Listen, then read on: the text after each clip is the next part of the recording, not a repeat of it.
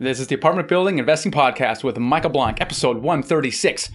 Let's do this. You're listening to the Apartment Building Investing Podcast, where we'll talk about all aspects of buying apartment buildings with a special focus on raising money from others.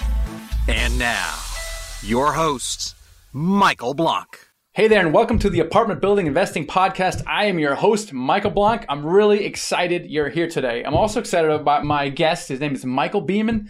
You may not have heard of him, but this guy's going to inspire you to take some massive action because he basically is going to talk about his journey from bankruptcy end of 2016 to quitting his job at the end of this year. And he's going to do it with just 2 deals. I love these stories. That's what my book is all about, Financial Freedom with Real Estate Investing. This yellow book here doing really, really well on Amazon. If you haven't gotten it already, grab this book because I would love to put his case study in there, maybe in a reprint to put in there. It's so awesome. It really talks about the law of the first deal.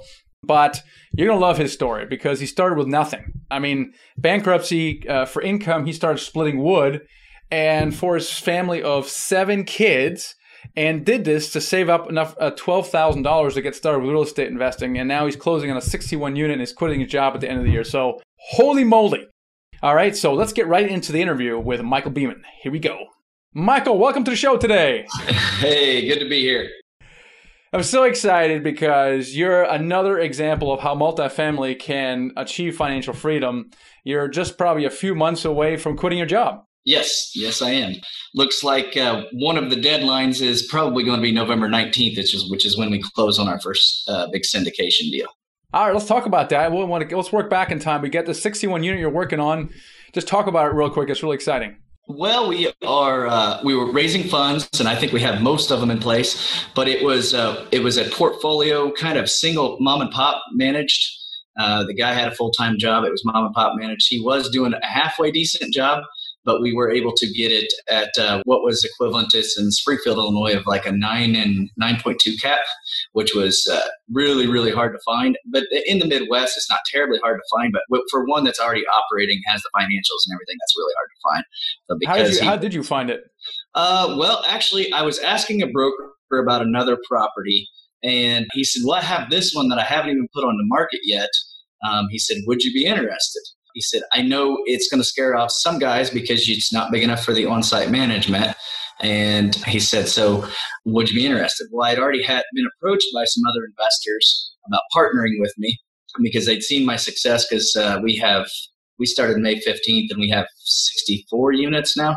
So they'd seen some of our success and they wanted to partner with us on some bigger deals. And I said, well, that would allow me to do this. So then we just started from there, and I got the LOI accepted after we went through the property, realized the value adds that we had there because the expenses were running really high. And so that's where we're going. We're excited to move forward with our investors. So. This is great. You're glossing over some really important things because you kind of take them for granted. But one of the things you said is that you got this from another broker who said they hadn't quite listed it yet. Yeah. So everyone that's listing, that's kind of like the pocket listing kind of thing. That's like where all the magic happens. Oh, how are people getting deals? It's through exactly like that. So let's back up the truck a little bit more here. Okay. In order for this broker to tell you that he's got a pocket listing, he must obviously like and respect you in some way. Why does he even contact you about this pocket listing? Well, he took a week to get back to me on the other one because he thought he'd already had it sold. I was just a nobody to him. He'd never done a big deal with me or anything like that. And he took a week to get me back. And I'm kind of hard to reach at times. So I got, voicemail. I sent a voicemail back, that type of back and forth thing. And then he said, I go right by your place on Interstate 70 because I'm on Interstate 70 almost right between Indianapolis and St. Louis. And he goes back and forth between them. And he said, I'd like to stop and meet you. So he stopped and met me. I showed him around some of what we do. And then we just had long conversations. And then that's when he brought that listing up. And he said, because he basically was just wondering if I was going to waste his time. So, well, that's exactly right. And because these guys get calls from all kinds of tire kickers and newbies all the time. So you must have probably used the right language when you called them. Yep. And I think that the turning point was when you meet him in person and you either tour a property or better yet, you allow him to tour some of your properties and you build up that rapport. Is that a fair thing to say that the in-person meeting was kind of the turning point for you? The in-person meeting was crucial. Yeah. We see that all the time. Schedule. He was coming through at a certain time and I said, yes, I'll be there. So I think it's because it sets you apart from the 95% of the other people that are just tire kickers. They're not actually serious enough to hop on a plane, get in a car, or do anything like that. Yep. And so I do think that in-person element is pretty huge, especially if you think the broker, actually has some kind of deal flow. I mean, some brokers only have a deal like once every blue moon. Right. Do you want to waste your time with them? I'm not exactly sure. Yeah. But that's where the magic happens. And that's exactly where the magic happens, all in person. Yeah, you build up this rapport. You go see a deal. It doesn't work out. Oh my gosh! Then maybe you look at another deal. It doesn't work out. And all of a sudden, boom! You get this, off market kind of deal, and that's where the magic is. So it's all through relationships as well. I think you said the other thing that you glossed over, which is you were starting to raise money earlier in the cycle. So it's not like you put this 6,100 year on a contract and then start hitting the phones. No. What were you doing? What were you doing vis-a-vis your investors before this? When did you start, and what were you doing? Well, basically, some people had reached out to me after meeting me on real estate forums and talking to me and asking me questions. And I have a tendency to take on a mentor role when somebody asks me a question, and so I have a tendency to just. These people, I'd spent hours on the phone with them already, just trying to help them out with little things here and there. And so they had mentioned, I'd like to partner with you on a deal or two. So I didn't know exactly what I had. I also knew that I had a decent amount of equity in some of my buildings, but I was confident because I only had to raise $500,000 because it was a smaller deal. But $500,000, I mean, I started the business 18 months ago with $50,000. So $500,000 was something for I'm a Midwesterner, 7 kids. So I have it was something. But then once I started showing them what we were doing and what we'd already done with and what I was looking at and what I was looking for, their excitement grew as well as mine. And so we just went from there. But yeah, I had some reasonable commitments before I went toured the property. And then before I put the offer in and the LOI in, I talked to them about what we needed and made sure I was pretty darn close. I think we're like $50,000 away, which I fully expect to get funded here within the next week or so. Then we just pushed forward. Yeah, so you started with $50,000 18 months ago, raising $500,000. That actually is a big achievement, and probably when you were sitting there 18 months ago thinking about $500,000, it overwhelmed you a little bit, right? Oh yeah, man! I never even considered it. The background on our business was just a notion in my head 2 years prior to that.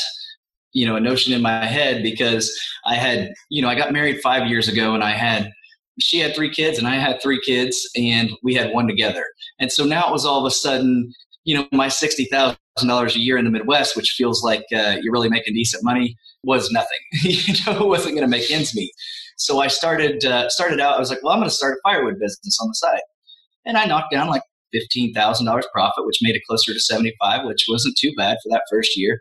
And then, but man, it was a lot of work. So I said, I got to find another business. And so I kind of had this idea where I stepped aside and said, I always thought whenever I was renting, which was pretty much by this point, like only 3 or 4 years before that these landlords are really making good money and on some of the properties that I had rented. And so I said, which, that was a gullible thought process of a guy that hadn't done it yet.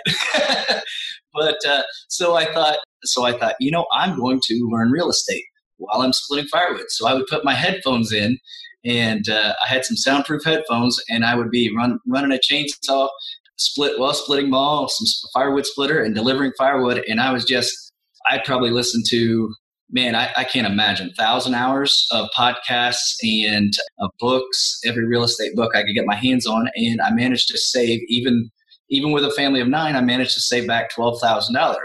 Well, then I brought up my plan to my brother and my mom. And they were very supportive. It got rejected. Oh, yeah. Son of a gun. They rejected me. So then I brought my plan up to, I was just talking about it. I was like, well, I'm just going to push forward with $12,000, try to find myself a duplex or something or single family house, and I'm going to go forward anyways. So then with that attitude and my excitement and knowledge, my best friend said, you know what? I'm going to put $20,000 with you. What would you give me if I gave you $20,000? I said, I'd give you 1/4 of whatever I do. And then my mom heard about that and she had felt bad because she really wanted to do it before, but she had felt bad about going along with me and not my brother. And so she went ahead and said, can I have 1/4 for $20,000? And so at this point I had $52,000 and I was looking for the deals. So. So this is an interesting phenomenon. First, your mom wasn't on board, and then she saw someone else come on board. You're like, oh, I want to get on board. Yes. And we see this, and I don't know if you see that, but we see that phenomenon a lot with investors. So the first one is really, really difficult. And then when you get your first one on, then some come off the fence. Then there's still others who are still on the fence, and they're waiting for you to do your first deal. And when you see you do your first deal, they come off the fence. Exactly. And so there's a snowball effect. Is that a similar experience for you? Oh, yeah, it is. It absolutely is. And it even was when, partnering in the future there too. And as far as with investors, and if one investor sees that another investor has already partnered with you or something like that, and they're like, he does have a track record and he does have people that are talking good about him. So, maybe it is okay. And sometimes it might come in lower than what you want them to, but you're getting them in, because after you get them in the first time and you give them good returns, it's a lot easier the second time. Because I have one guy, we partnered together on an 8-unit building. He brought in $24,000. Now on this deal, he's bringing in 200 of the 500. Because investors they tend to test you. You said my minimum is $25,000, and they might have $1 million liquid. They're going to invest exactly your minimum just to see what you'll do with it. Exactly. And that's very, very common. And once you show them that you're responsible, you're doing a good job, you're communicating well, all of a sudden they start investing, and then they bring all their friends in because they can't keep things like that quiet. Yeah. And once you have that snowball effect. So if I'm counting correctly at this point, you saved $12,000 by splitting wood, for crying out loud. And then you got $20,000 from your best friend. You gave up 25% of the deal there, and then $20,000 from your mom, another 25%. And then what'd you do? What happened next? Well, now I had to find the right deal. And I was looking at this single family house and I was thinking, this isn't. And then all of a sudden, out of nowhere, I was talking about my business. And I always encourage people, man, you just can't shut up about it. You got to have that excitement. You got to be pumped, because it turns out that one of my friends that was just hanging out one night on a Friday night, sitting around a fire, and it was of an evening. It was kind of cool. So I think it would have been like around February, March. He said, my girlfriend's mom used to manage this 6-unit building, but she said it's vacant and in pretty rough shape now. But she said it's still got a good roof, good structure, and she said the units just need redone, and somebody can make money on it. But she knows the guy that's selling it, and he's selling it dirt cheap. And so I said, I'm interested. I said, I'm interested. Let's go look at it. And so I went and looked at it, and it was essentially like an off-market deal. I bought it for $25,000 less than what he paid for it. He took the loss just because he was sick of dealing with it, and he had never done any training, never learned anything, and so it was just kind of the stepchild for him, and because he ran his own oil business. He was actually a reasonably high net worth individual, and he was just like, okay, eat the loss and let the place go, and I'm not paying taxes and insurance and everything all the time for something that makes me no money. So we went ahead and got it, and that was a 6-unit building. I think we paid $60,000. We poured $40,000 into it, but we got 100% financing on the $60,000 because we co-signed the notes. We got 100% financing. Let me ask you about that, because once again, we're glossing over important details, Michael. How in the world do you get 100% financing on a deal? This is not just loan to value, it's loan to cost, right? Yeah. What happened prior to that some banker would say, Michael, this is... Now, I know you're co-signing the note. I mean, I've been in the business world a little while, so I knew how to approach a commercial lender. So I started my LLC. I approached a commercial lender at a small local bank, and he'd already worked with our other family business before. And I said, here's my plan. I laid out spreadsheets on spreadsheets, exactly what I was going to do. I mean, I came in organized. You don't come into those guys. They like to hear about your plan, even though, we've all heard the old saying about, a plan is nothing, but planning is everything, And so I came in that way, and he wanted to know I was doing that. And he said, you're going to spend an awful lot on this building. Would you be interested in 100% financing? And I was like, yeah, I'd be interested. No, not that. So what was your plan? What was your plan then? So you went and so now you're getting into the banker, hey, buying with 60, putting in 40, $100,000. And obviously there must have been a plan that really appealed to him. What was that plan?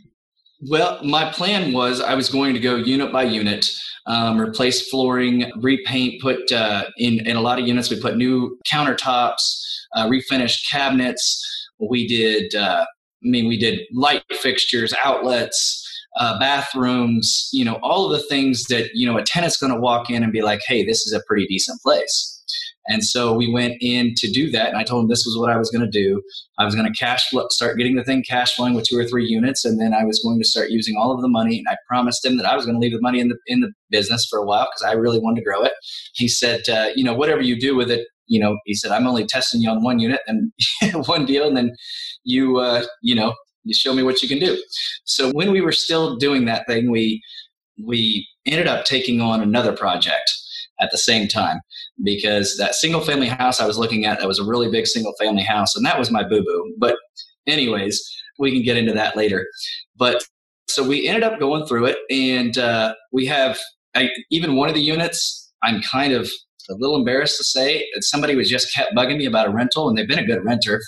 I've been in there like 13 or 14 months. And I never even got to rehab it and rent it up. And one of the units rented up, and so she's paying, and it's been a great one. Shoot, I think what's it rent up for? $3,300 for the 6 units, and I think we ran expenses last year. We're running around 43%. Yeah, so, that's fantastic. What was it doing before? What was the rent before you got in there, and what is it now? There was no rent. I mean, it was vacant. Oh, it's totally vacant. Gotcha. So wow. I basically had to really know, calling around to the other places that had 1 and 2 bedroom apartments, and find out what their vacancy rates were, what they could rent things for. And then I, kind of went off of that and did what I could with this building. And once I got it filled up, man, I tell people all the time, I was like, and I'm actually in the process of possibly selling it to another investor because we wanted to move into larger properties. But I was like, honestly, I said, this one kind of, it's one of those that I don't want to sell, but the value of it now is so much higher than when I bought it. And the bank wants 24 months for me to refinance again, since they gave me 100% financing. And now that the buildings were $200,000, $220,000, whatever, they won't refinance against it for 24 months. And that extra $100,000 that I don't, or it's really more like $120,000 that I don't have out of it, would take me 12 months to wait on it. And I'm trying to do bigger stuff. And so I said, so I put it out there, and a couple of people hit me up. So I'm in discussions on selling that property as my very first property, which kind of hurts you a little bit, but you've got to be willing to move forward and be creative. And that's been one of our things, is we were extremely creative. I mean, even we come upon a 5-unit deal one time that we currently own, and it's a great cash flowing property, but we didn't have the money to put down on the deal. And we knew and it had 4 vacancies and only had 1 renter. And she was a 101-year-old woman paying $300 a month for a 2-bedroom apartment in a market where, no market should be $300 a month on a 2-bedroom, but a market where a 2-bedroom apartment should easily fetch you $550, $600. And so we ended up, this woman, I never raised her rent, but we ended up borrowing the money to get the down payment from a family member at 10% interest. And we ended up, getting creative. And then we started in there, got a carpentry loan after we bought the property. They allowed us to do a carpentry loan, and then refinanced out most of our cash, paid everybody back after we got the thing rolling. And it still cash flows $200 a door. On the 4 doors, the other ones break even. You brought up a good point. You have to be creative, right? So yes, you have to be extremely creative. You don't have money laying around. You're like, how do I do this? How do I overcome this stuff? So it's very clever. You borrow money, you're paying them 10% interest, which is a lot, right? It's a ton. It's a ton. And you don't feel good about it at first, but then you're like, this building's returning 25, 30%. And you're like, just do it. And so then after we did it once or twice, it was like no big deal. And every time we could burr out of something, like refinance out of something, then we would, to try to get all our money out. But most of the time, the banks are getting to where they're like, I got to have 24 months pro forma to refinance or anything like that. And if you want to keep buying and you want to keep growing, you've got to get creative. So we've done all of those things. I still have 2 notes that I pay 10% interest on because I can't refinance out of them. But I have so many properties that are bringing in 25 to 50, and some of them are infinite because I refinanced that. I was able to refinance out completely. So it's just, how creative can you get if you want to grow? If you want to get, know what you're doing and get creative and take some risks. You have to take some risks as well. But speaking of taking risks, sometimes it doesn't always go your way, because you mentioned some kind of boo-boo. Let's talk about that. Yes. So I did something. I was looking around and I saw it was a large old house that was oddly set up, super easy to turn into a triplex with everybody having their own stove, fridge, everything. I mean, it was just set up weird because you walked in almost into a corner of the house and there's immediately a staircase going up. And so I thought, well, I could turn that upstairs into because it had 4 big bedrooms upstairs. I could turn that upstairs into a 2-bedroom apartment, and the downstairs had 2 bedrooms already. And so I said, I could turn this into a duplex. And then I looked over at the garage, and there's this big, 2.5 car garage, and I said I could probably turn that into a duplex too. And so I talked to a contractor, and he said, oh yeah, I can do that for X amount of dollars. Well, it became crystal clear about 1 month in that wasn't going to happen. Why wasn't it going to happen? Because he was obviously unqualified and was not going to follow through and was just kept asking for more and more money. And so you get that feeling whenever, and my wife called it out first. If you have a woman in your life and she's a strong, trustworthy woman, I kind of use her for judgment. She just makes great judgment as far as people's character. I can run numbers all day long. I can have good ideas and I can push forward, like a bull in a china shop. But she will stop sometimes think, that's not a person you want to be doing business with. And so she called it. And then what she did point out, one of the guys on his crew was that the guy was actually only there like 2 days. He was just helping him out because he was of relation to him, seemed to know way more than anybody else, and was actually just a freelancer himself. And she said, you should talk to him. She said, that guy knows what he's doing, and he hasn't done anything the entire time or behaved in any way that would make me question his judgment. She said, you should talk to him, see if he wants to finish this project. And I did, and he did. And he kind of salvaged my butt on that one because I ended up spending more than I should have, but the property still cash flows because of that and because of him. And so I started a long-term relationship with him as far as my contractor, and he even does my maintenance.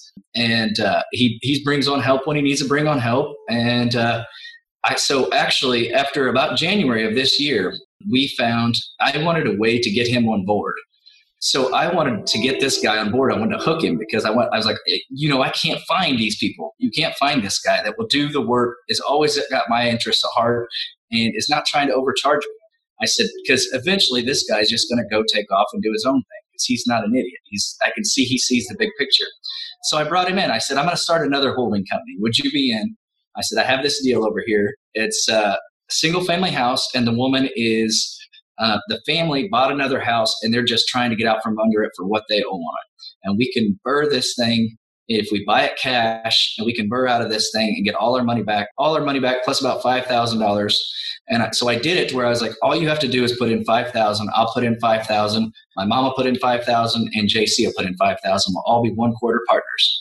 And so he agreed to that. So about March of that year, we closed that deal. And now that company that I started with him, because we used a lot of the same tactics, is closing on a duplex in 2 weeks and closing on a triplex the month after that. We already have all our financing and everything lined up. And that will put that company at 15 units. That's really cool. Yeah. And so I brought him on, and now he's there. He's like a part of the team. And so he's like, he sees the vision and he's going forward with me. And I never have the stress ever again of, do I find a good contractor? And so that was a strategy that came to me, and I just, I went for it, even though I was giving up 1/4 of a small portion of a deal. And so that strategy worked. And so now I can present to investors even. I'm like, no, I don't just have a team. I have the best team, because my partner, JC, one of the initial investors, he is an insurance underwriter. He started a property management company with me to manage our own properties. And he figured out systems to put in place. We do YouTube video walkthroughs. So if a tenant will post on like Facebook Marketplace, free advertising, a vacancy, they will ask us about it. We'll send them a YouTube video walkthrough. And he set up software, and he set up a whole system to where he could take applications online through RentTech. And so he's teaching me this stuff, but he's like, no, go out, acquisition, you figure out the deals, you do this stuff. And he was able to be such a strong partner in the background, helping me out with the back end of stuff. And then I could handle acquisition. I'm the one that handles all the investors. I handle buying and selling.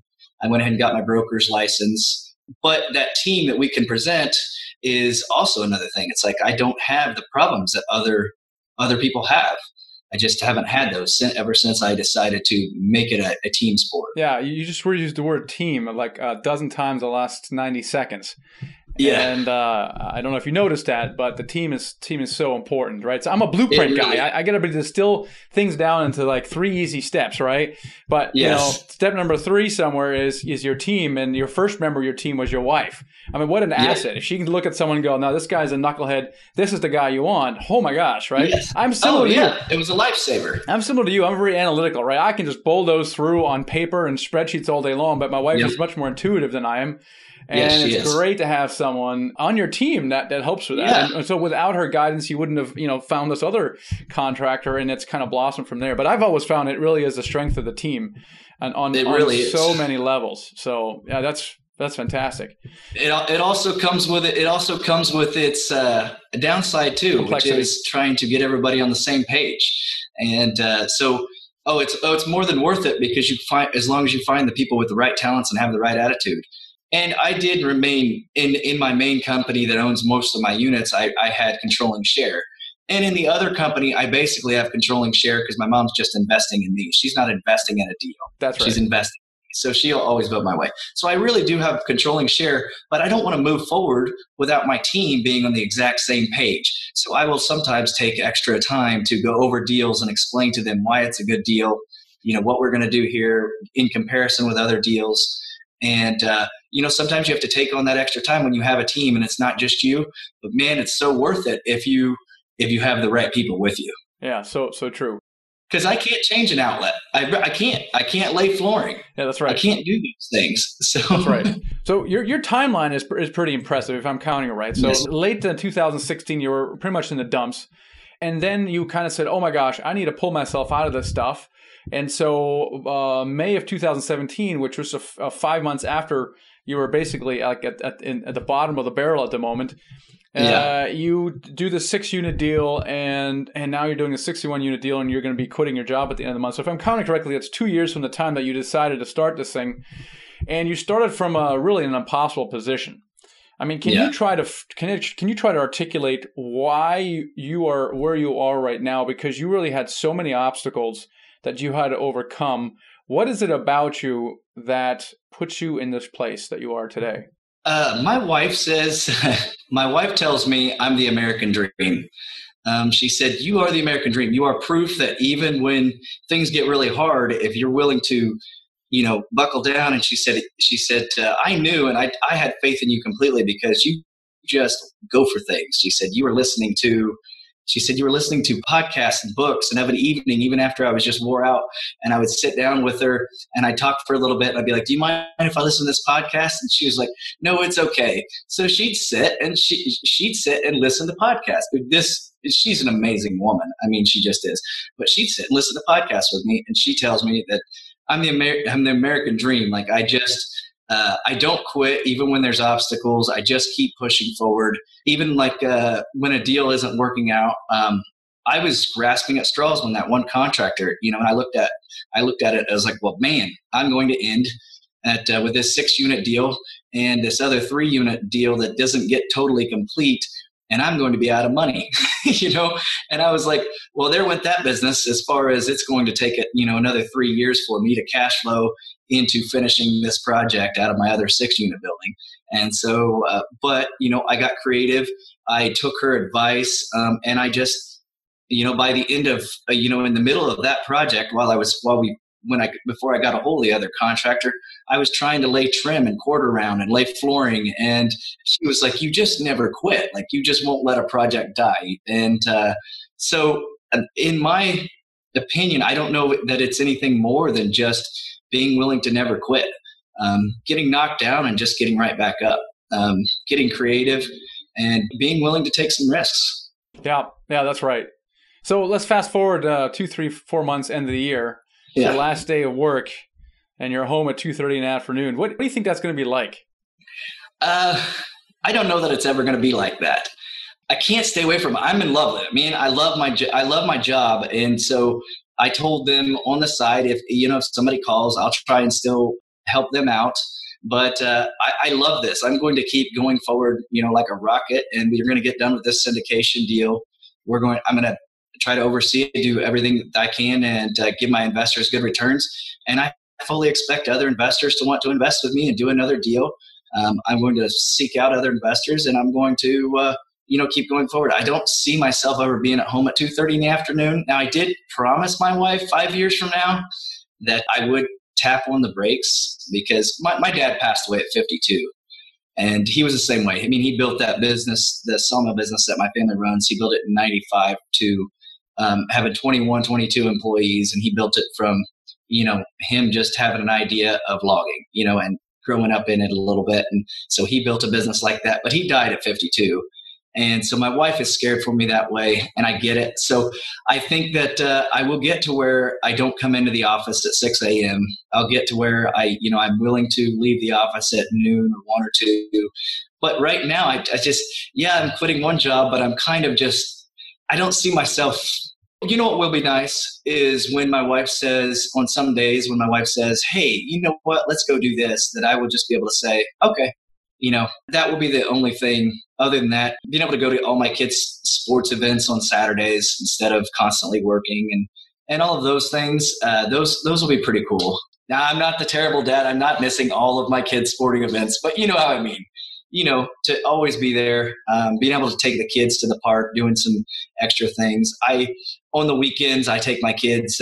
We have a little 22 target shoot. And so I've been able to do a little bit more of that lately, because I'm not stressed and going back in for extra hours at my job, because I have passive cash flow now. And so like on Sunday, we had some family in town, and they knew that I like to rifle shoot and stuff, and they'd never done it. So I was, I got to do that, and I got to do all that. And I didn't have to say, hey, I got a call and I've got to run into the office and there's some things I got to take care of, like most of us, I guess you'd say, corporate cronies have to do. But yeah, that will be a time in life. And I promised my wife that we would look at other houses down south in warmer weather. When I have a good leasing agent in place that's taking care of things, and I'm more on only acquisition side, because right now I am having to, I'm running that property management company and I'm running my acquisition side. So I've got a lot of jobs, actually. I'm quitting one so I can keep 3 more going, but that's kind of I'm just going to keep going forward. So I'm not the guy that's going to be on here telling you about how I'm going to be drinking margaritas on the beach, in a couple months. I really do think retirement is a myth. Yes. It's not only a myth, but it's a goal, right? Yeah. It's like, it's kind of boring to, Yeah. So you got to do something with your time. I think the difference is that you do it on your own terms. Yes, exactly. It is. That's the thing that I most look forward to. And the thing that I've enjoyed just a little bit, because I've taken days off and vacation off a couple times for my wife. And she, for the first 2 years of our marriage, she never saw me take any time off. So, and here, October 26th, I'll be 5 years marriage for us. And we're going with my maintenance, my main contractor guy, him and his wife, and me and my wife are going to Florida for 4 days. We got ourselves, an Airbnb with 2 bedrooms and stuff like that. And we're going to just hang out down there and just relax for 4 or 5 days. And, I never would have been in that position financially if it hadn't been for real estate and for, chasing a dream and starting a business. Well, Michael, I'm so glad that we crossed paths. You are an inspiration to thousands, literally, coming from the position you did in the time frame you did. So what's the best way for people to connect with you? My phone number is 217-508-8185. I'm on Facebook and LinkedIn. My email is michaelbeeman@beemanandsons.com. So I don't know if you can put that in my bio, but those are probably easiest ways to get through to me. I probably have 2 or 3 guys that are just newer investors that reach out to me all the time. They'll reach out to me and I'll say, can we schedule a phone call? Because I like to schedule things. But yeah, I all the time trying to help people out. Yeah, that's awesome. We'll put in the show notes. It's themichaelblank.com/session136. Michael, thank you so much for coming on the show and sharing your story.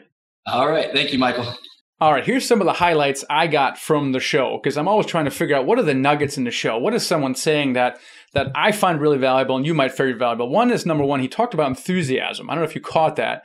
When we're talking about raising money, he talked about enthusiasm. And this is a great way to boil down the money raising process. You're actually not going out there and raising money. You're not going to call up a friend that you haven't talked to or an acquaintance or coworker you haven't seen in 2 years and go, hey, I'm getting in this apartment building stuff. I need 100,000. Are you in? Right? They're going to say, no, I'm not in. What are you talking about? Instead, really what you're doing is you're sharing your enthusiasm with people. And you're not really looking for an agenda, though. You're looking for opportunities. But bottom line, you're sharing your enthusiasm. That's what he talked about. And that's really a key component in raising money. He also talked a lot about creativity. I don't know if you caught that as well.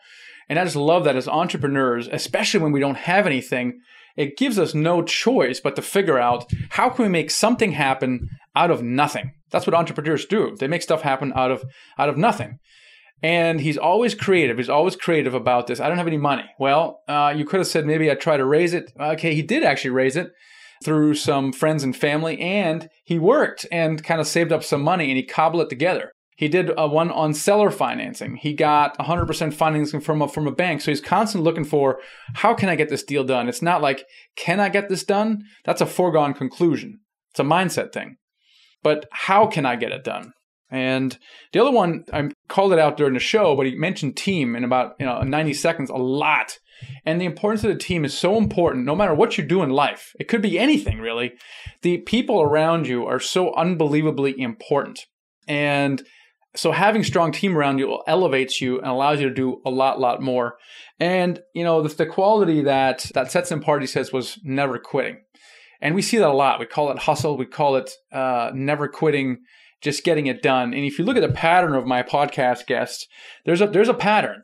Some people are more established, more mature, more, quote, successful. But if you go back and how they get started, it was all through hustle. And in fact, even now in their successful phase, they're still hustling. The bottom line is they're hustling. They never quit. And I think it's a quality that kind of pervades all successful people, is this mentality of hustling and never quitting. So hopefully you guys got some good nuggets out of that show with Michael Beeman. And he made a mistake of leaving his phone call. That's his real own fault. So by all means, give him a call. Light up his line. All right. So appreciate you guys. If you love the show, let me hear from you on iTunes. Leave a 5-star review. Love to read those as well. So appreciate you so much. Take care. Catch you on the next episode. Thanks for listening to the Apartment Building Investing Podcast with Michael Blank. For more free podcasts, articles, and videos, go to themichaelblank.com. There, you can also download the free ebook, The Secret to Raising Money to Buy Your First Apartment Building. Till next time.